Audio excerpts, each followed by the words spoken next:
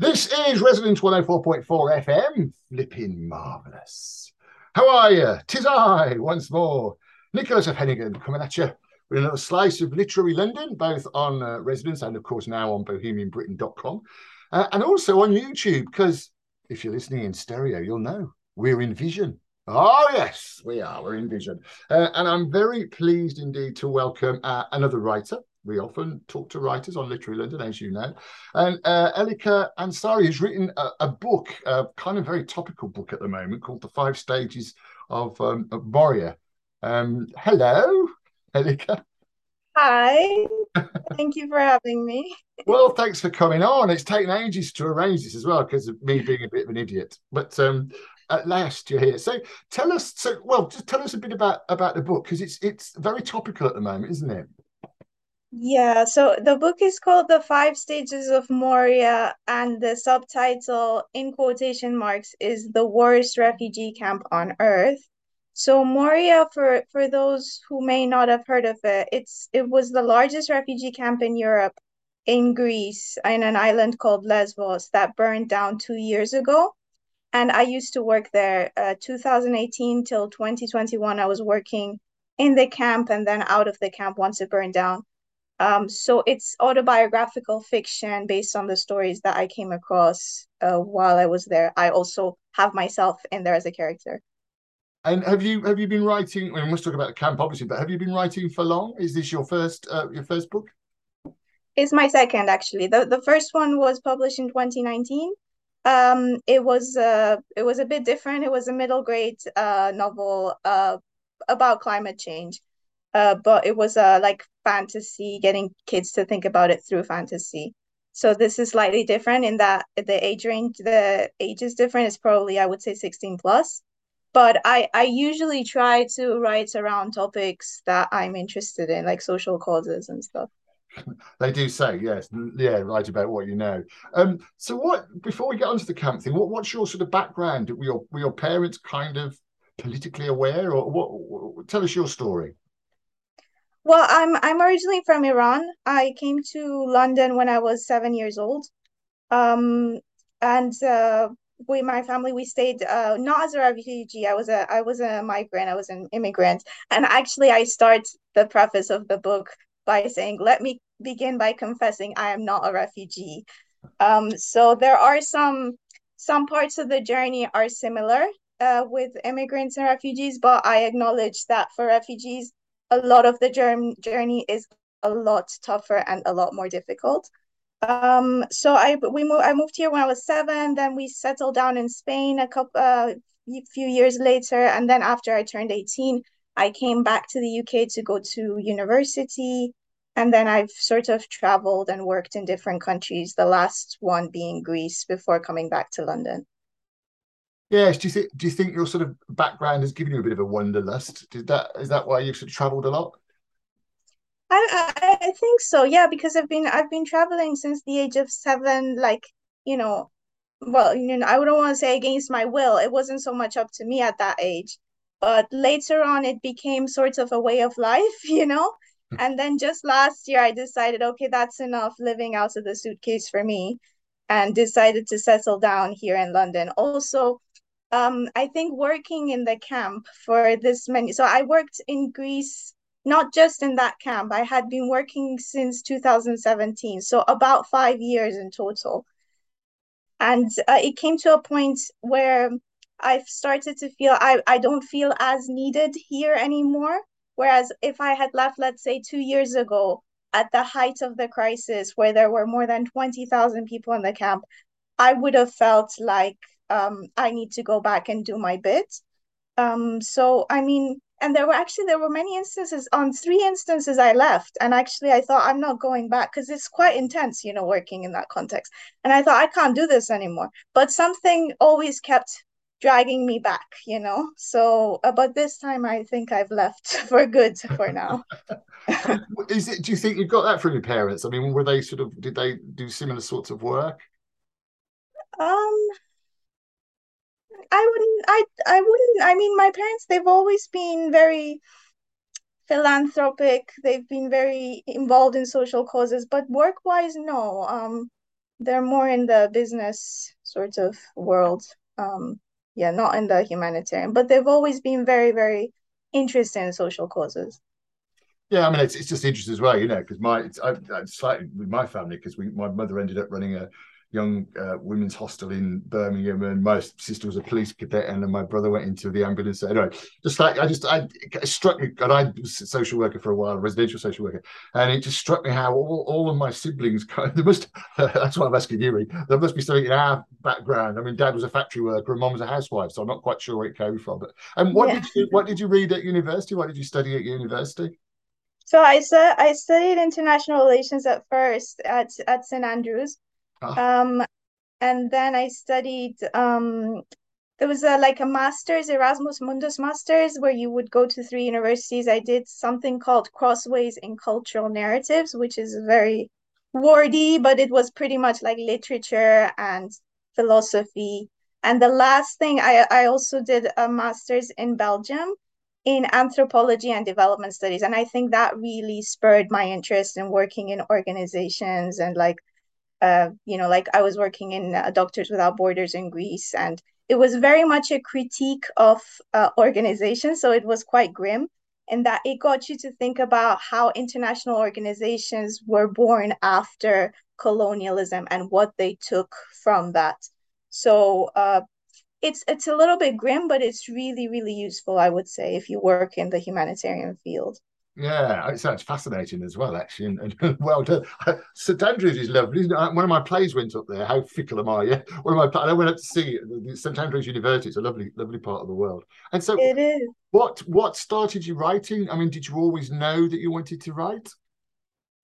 I've always been interested. Since I was like maybe 9 years old, and we did like a writing project for English class. At the time, my older brother, was the only one who had a computer in the house, and he wouldn't let me use it very much.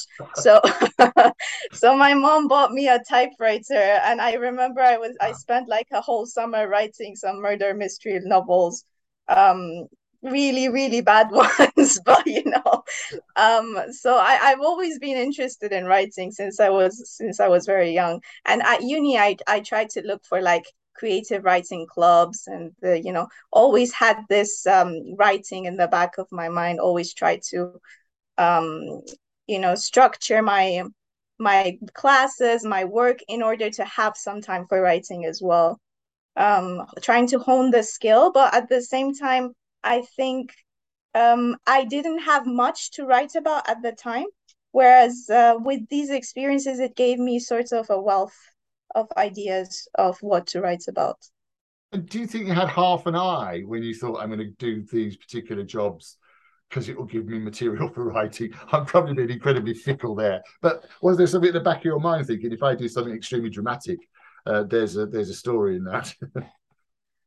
To be honest, at the time, I didn't even like, because when you're working there, you don't even have time to think about what you're doing because things are happening so fast, and there's no time for reflection. At the time, I just wanted, like, I would start like maybe here, then pressure would build up. I would reach like a tipping point, and I'd be like, I don't want anything to do with this work or this clinic or this line of work, and I would go away. I don't want to, like, I didn't want to think about it anymore.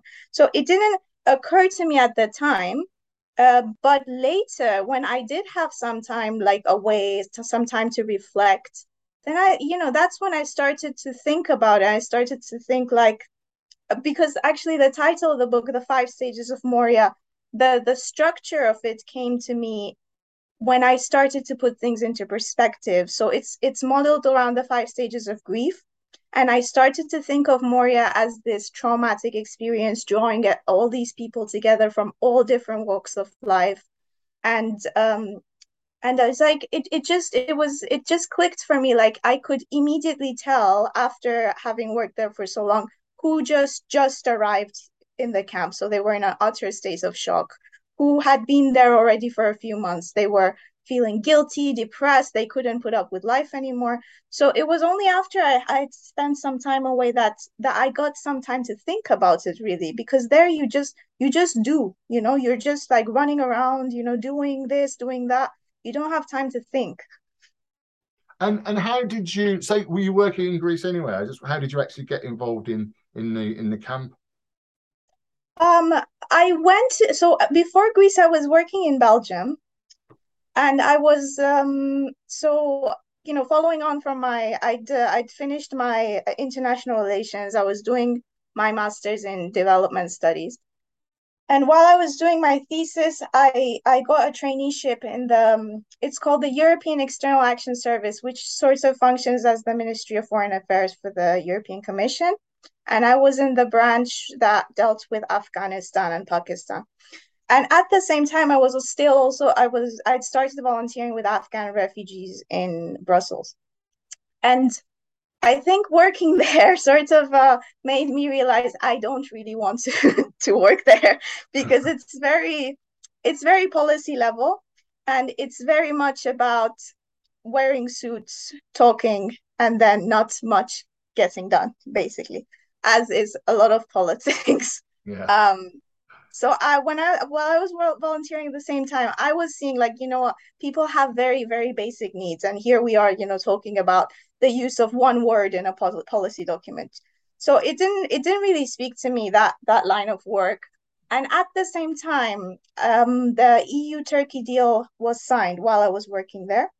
And that's when the policy of containment came into place, whereas a lot of people were getting stuck on the island in Greece, and they would end up staying in camps like Moria for many, many months, whereas these camps are constructed to be transitory.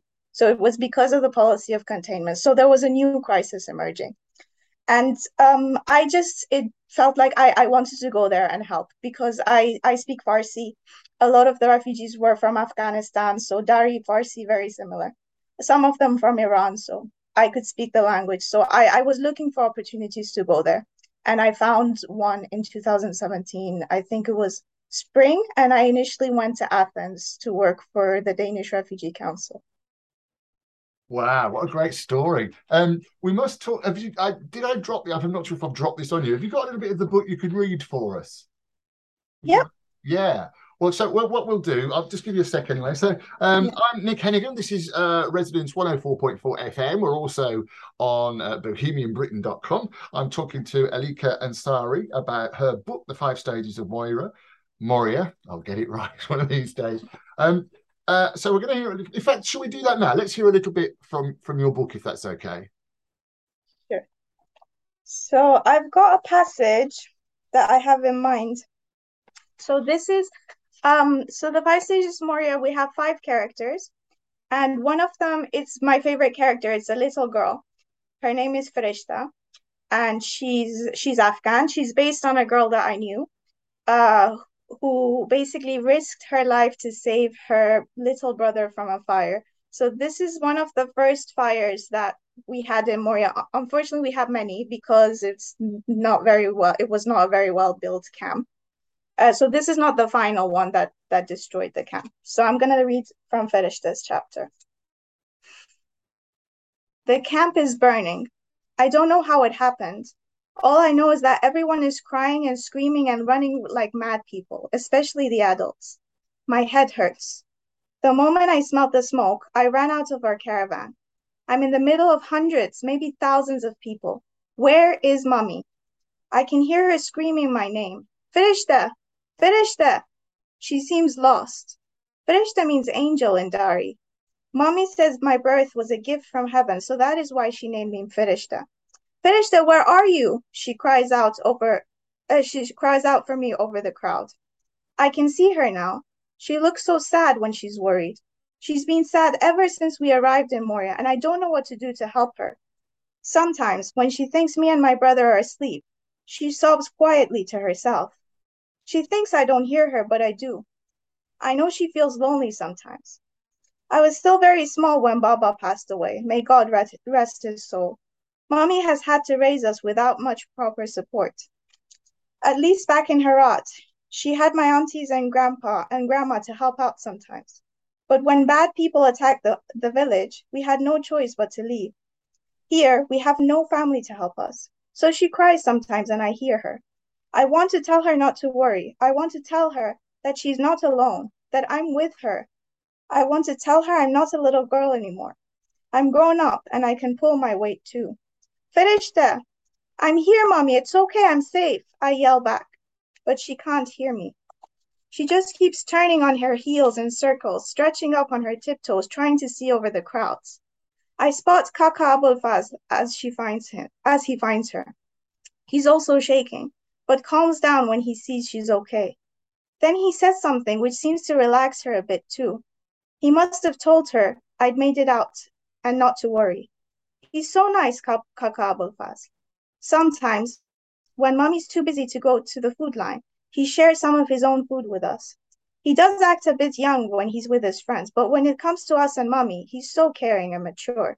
Mohsen really likes him too, because he can just sit and play with him for hours. I wish Kaka Abulfaz was my father and he would always stay to help mommy and play with Mohsen. Mohsen is my little brother. He's 5, but mommy still treats him like a baby. When I was 5, I was already helping mommy clean the house and wash our clothes. Once, when mommy was nursing Mohsen back to sleep after one of his usual nightmares about the bad men who attacked our village, I asked her who she loved more, me or Mohsen. She waved me away casually. Don't ask silly questions, Ferishta. I'm not in the mood. Now she calls Mohsen's name. That's when I notice he's not there with mommy. It's strange not to see him by mommy's side. They're usually inseparable. Even when I want to hold mommy's hand, he always gets to her first, and I get angry at him sometimes. But mommy tuts and says I'm older, so I should be patient. Selfish, thoughtless Mohsen. It's just like him to go missing at such a moment and worry mommy. She's beginning to panic. I can see it in her shaking body, and to be honest, so am I. He may be annoying sometimes, but he's still my little brother. Where are you, Mohsen? I stop to look around and see no sign of him. He's usually so loud that you can't help but notice him, even over hundreds of screaming people. My heart stops beating when I remember the last place I saw him, in our caravan. We go to sleep at the same time, but he always falls asleep before me, and I watch him as he does, just to make sure he's breathing okay. What if he's still in there? The flames are getting bigger now, and I can see them approaching our caravan. I see mommy looking in the same direction. Then, as realization dawns on her, she starts pushing and shoving people out of her way like a mad woman. People hold her back. It's too dangerous, they say. He'll be gone by the time you get there, they say. You'll kill yourself. Mommy is frantic. I've never seen her like this. We're all she has, Mohsen and I can't let her lose him like she lost Baba. So I brace myself and dash through the gaps between the crowds and back up the slope before anyone can stop me. I dive into the smoke. There's too much commotion. I feel like I'm in a haze. In seconds, my throat and nostrils are in pain, my eyes begin to tear, and smoke enters my lungs. I pull the hem of my shirt up to cover my nostrils, but I've already breathed in too much of it, so it's not long before my body begins to crunch. I'm coughing in fits. I hold my breath and enter our caravan through its unhinged door. Beyond the thick smoke, I spot him, doubled over in the corner, poor little Mohsen. He's crying so hard but stops for a moment and when he spots me. Hang on, little brother, I'm coming for you. Wow. Blimey, that's fairly dramatic. Does he get out? No, you don't have to say anything. You don't have to say anymore. That's brilliant. I mean, we must talk about the because we're talking about the book, The Five Stages of Moria. Moria is a real camp. We'll talk about the process of how you've got a publishing deal as well, or whether you're self-publishing and what you think about all that. But I haven't actually seen the book. It's such a confession. I haven't seen the book yet. That's my fault for not being all over the place, for not being in the right place. But just, I must ask you, because at the moment, as you know, in the UK, we've got a lot of listeners and viewers. Oh, you can watch us, by the way, on YouTube. Oh, yeah, we're in Vision. Oh, yes, we are. You'll know that if you're listening in stereo. Yes, we're on YouTube, and we're also on bohemianbritain.com in glorious Technicolor. But we've got a lot of people who follow this very kindly from all over the world, including, actually, we've got someone in Iran. who keeps emailing. Anyway, you won't know it. Really? but, yeah, right. But so just tell us. And there's a lot of political rhetoric being spouted at the moment about it's the old. I mean, I won't get too political about it, but the old thing about immigrants and coming over here and they're just economic migrants and they're just after a better life. And I was listening to the news today, and I say I won't get too political about it. But you've been there. Tell us at first hand who these people are and why they're there. These people, Nick, could be anyone. It could be you, it could be me. We had musicians, we had television hosts, we had lawyers, doctors, we had builders, we had working class, middle class, upper class. When they got to Moria, all of that was gone because Moria was a huge equalizer in that people had to start from scratch. They were there because, and this is a huge point to stress, nobody would leave their country unless they saw no other way of making a living for themselves and their family. Nobody would put their kids, their wives, their friends, themselves on a boat, on a rubber dinghy that could sink at any moment. Nobody would go through that trauma. Nobody would put up with a place like Moria unless they had no other choice. And this is, we talk about economic migrants. These are just words, basically. I mean, sometimes poverty is much more violent than war. It can be much more violent than war. Sometimes poverty leads to war. Sometimes war always leads to poverty. I mean, these are just words that we use to sort of classify migrants and refugees into different, put different labels on them and decide to, extend help to certain groups and to withhold it from others. One of the biggest groups of refugees that we have in Britain are Iranians. Look at what's happening in Iran right now. There is much like, we did extend support to Ukrainian refugees. That in the same manner, we should do the same to all other refugees. Finding safe routes for them to come here, finding sponsorship schemes to, put them up somewhere safe. It should not go to a specific category of refugees. That's discriminatory. And without sort of putting you on the spot, because I know you're in the caring side of it, what do you say to people who say, well, hang on, the people that are coming over the channel now have come from a safe country, so somewhere like France or anywhere else in Europe. So why do they need to come to the UK specifically? How would you answer that criticism, if it is? I mean, there's always a reason. I mean, the same was said in Greece that Turkey is a safe country, but there's always things we don't see. I mean, there were so many claims of people getting shot at while trying to, and not aiming to kill, just scaring them. I mean, these are anecdotal. Unfortunately, there's no hard evidence because nobody would own up to it. But uh, Turkey was certainly not a safe country for lots of immigrants. There were like people, like reports of them getting sent back to their countries. Asylum systems in different countries, although we all not Britain anymore, but the EU abides by the EU asylum laws. Even in Belgium, the rate of acceptance for asylum applications was vastly different between when the Dutch authorities assessed the claim and when the French authorities assessed the claim. So if we're all following the same asylum laws and procedures, then how can we account for such a huge difference? Um, there are many reasons why people cross the channel. They may have family here, they may have there might be other opportunities here. There may be thousands of reasons. I don't think we can account for the Dublin regulation, which very unfairly states that certain countries need to be responsible for all the asylum claims that come through. And that puts pressure on countries like Italy and Greece, which themselves are struggling economically. I think there's a lot of things to be reassessed here, and it's just finding a way to sort of take away responsibility from countries like the UK because they're harder to reach. Yeah. And it's, I mean, again, it's such a massive thing. And thank you for that because it is interesting. But let talk about, oh, look at the time, blimey. Let's talk a little bit about what's the nitty gritty, the real people. You work there day in, day out. I mean, does it start? Is it an early morning start? Are people happy? Are they? It was interesting you were saying you could tell when someone had just arrived because they were. Well, just tell us what's the day-to-day life like in a refugee camp. It's it's very complicated because so one thing that I would say, it depends on the population, the numbers that are there at a given time.